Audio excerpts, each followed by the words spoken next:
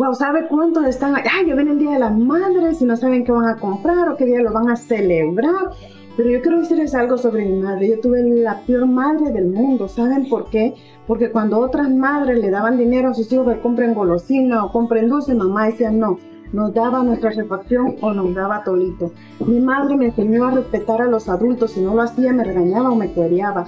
Mi madre me enseñó a amar a Dios, a respetar a Dios, a vivir conforme Señor.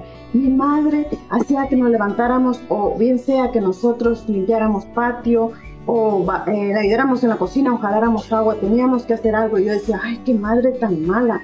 ¿Sabe qué? Fuimos prisioneros. ¿Por qué? Porque mi madre no nos dejaba salir. El único lugar donde jugábamos era el patio de la casa. Yo decía, quisiera tener la madre de tal fulano, porque pueden salir, irse a donde quieran y regresar cuando quieran. Pero gracias a esa madre, yo soy lo que soy ahora, la mujer que soy ahora. Me di cuenta que no es la mejor madre del mundo que he tenido. Y ahora, cuando mis hijos dicen que yo soy, si usted los conoce y les pregunta, dicen que yo soy la mala. Pero a mí me enorgullece porque entonces me recuerda lo que dice Proverbios 6:20b. Dice, y no dejes las enseñanzas de tu madre.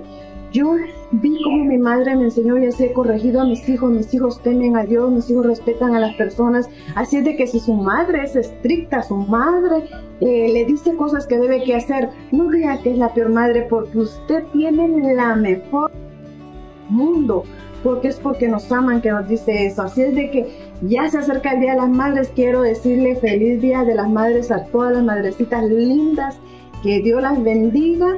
Y quiero decirle a mi madre que la amo mucho, que es la mejor madre del mundo que he tenido y espero que tenga un hermoso día.